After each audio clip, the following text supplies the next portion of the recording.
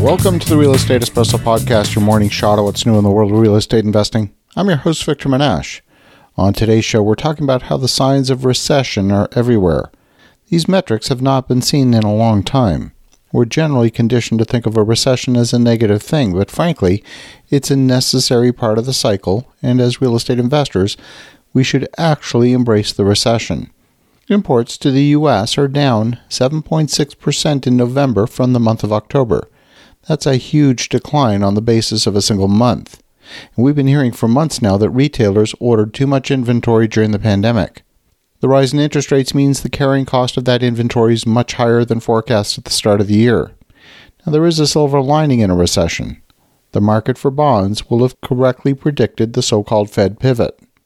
We're conditioned to think of interest rates as the main tool of the Federal Reserve. But since the Fed doesn't really transact directly with the public, they don't really set the rate. The rate is set by the market. All the Fed does is communicate what they want to see. They communicate a policy. Whether the member banks and the bond market comply is actually questionable. Raising and lowering interest rates is a blunt instrument, and it's a weak one at that. When you think about this through the lens of the lender is going to place their funds to work no matter what. But the return is not the most important thing. It's the risk-adjusted return that's the most important thing to a lender. Now, even if you put aside the question of bank leverage, and let's look at it from the perspective of a private lender who's lending investor dollars. If the market for a senior construction loan would price at, say, 7%, assuming a low loan-to-value ratio below 55%, why would the lender write that loan? If the lender can put their funds to work in short-term U.S. Treasuries and get a 5% rate of return, then why would they put the funds out on a new construction project to earn a few extra points when you consider the additional risk associated with a new construction project? The lender, just like any investor, is always making a risk assessment and choosing the best risk-adjusted return.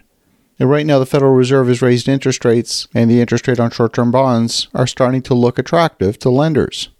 They're almost starting to look more attractive than putting their funds out to work in the traditional means. But it's not just about interest rate. It's also about liquidity. It's whether the lender's going to actually lend or put their money somewhere else. I mean, think back to the pandemic. In the early days of the pandemic, interest rates were low, but then lending dried up. The lenders had the option of putting their reserves in excess of the statutory minimums on deposit with the Fed.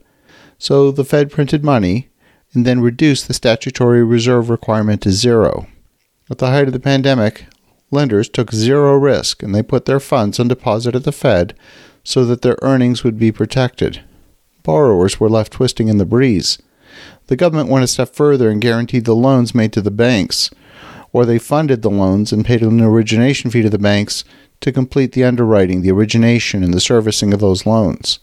I'm thinking of programs like the PPP, the Paycheck Protection Program. In the second quarter of 2020, really the very first quarter of the pandemic, lending dried up dramatically.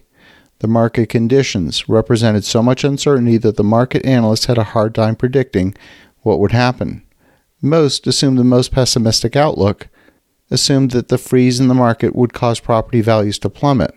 Little did we know that the exact opposite would happen. Now fast forward to our present time. Earlier in the month of December, the yield curve inversion was more than 80 basis points when you compare the yield on the 2-year Treasury with the 10-year Treasury. And since the middle of December, that gap has closed with the rise of the 10-year Treasury yield by nearly 50 basis points. So because of that, interest rates for long-term debt have gone up as a result. Most loans index their rate to the yield on the 10-year Treasury. The market largely ignored the interest rate increase by the Fed earlier in the month. But frankly, a lot of folks are having a hard time making sense out of this economy. We're seeing wage growth, and some economists are seeing that as a reason why the economy is doing well. But if that were true, then say the wage growth of 50% in Turkey would be a marvelous thing.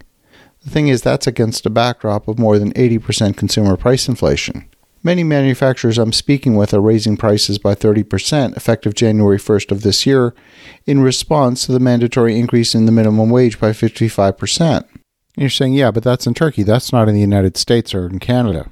Our inflation isn't running at 80%. In the United States, we've seen wage growth of about 5.5% and an inflation rate of about 8% for much of 2022. Wages in leisure and hospitality have grown by 7.5%.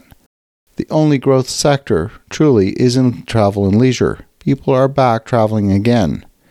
Consumer spending makes up 70% of GDP, and this is where we are seeing a clear decline in activity.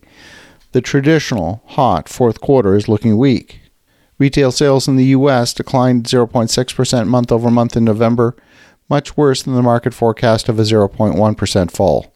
It's the biggest drop so far in 2022, with sales of furniture down 2.6%, building materials down 2.5%, motor vehicles down 2.3%, all of this falling in the midst of the holiday season. We also saw decreases of 1.5% in electronics. Sporting goods, hobbies, musical instrument, and books all down 0.6%. We saw increases in sales at food and beverage places of 0.9%. And the thing that's important here is that this data for November includes Black Friday and Cyber Monday, some of the peak shopping days of the holiday season, and they all point to a slowdown in consumer spending amid high inflation and high interest rates. Hopefully the Fed is paying attention, and we'll see a more balanced interest rate and lending liquidity environment in the not-too-distant future. As you think about that, have an awesome rest of your day. Go make some great things happen. We'll talk to you again tomorrow.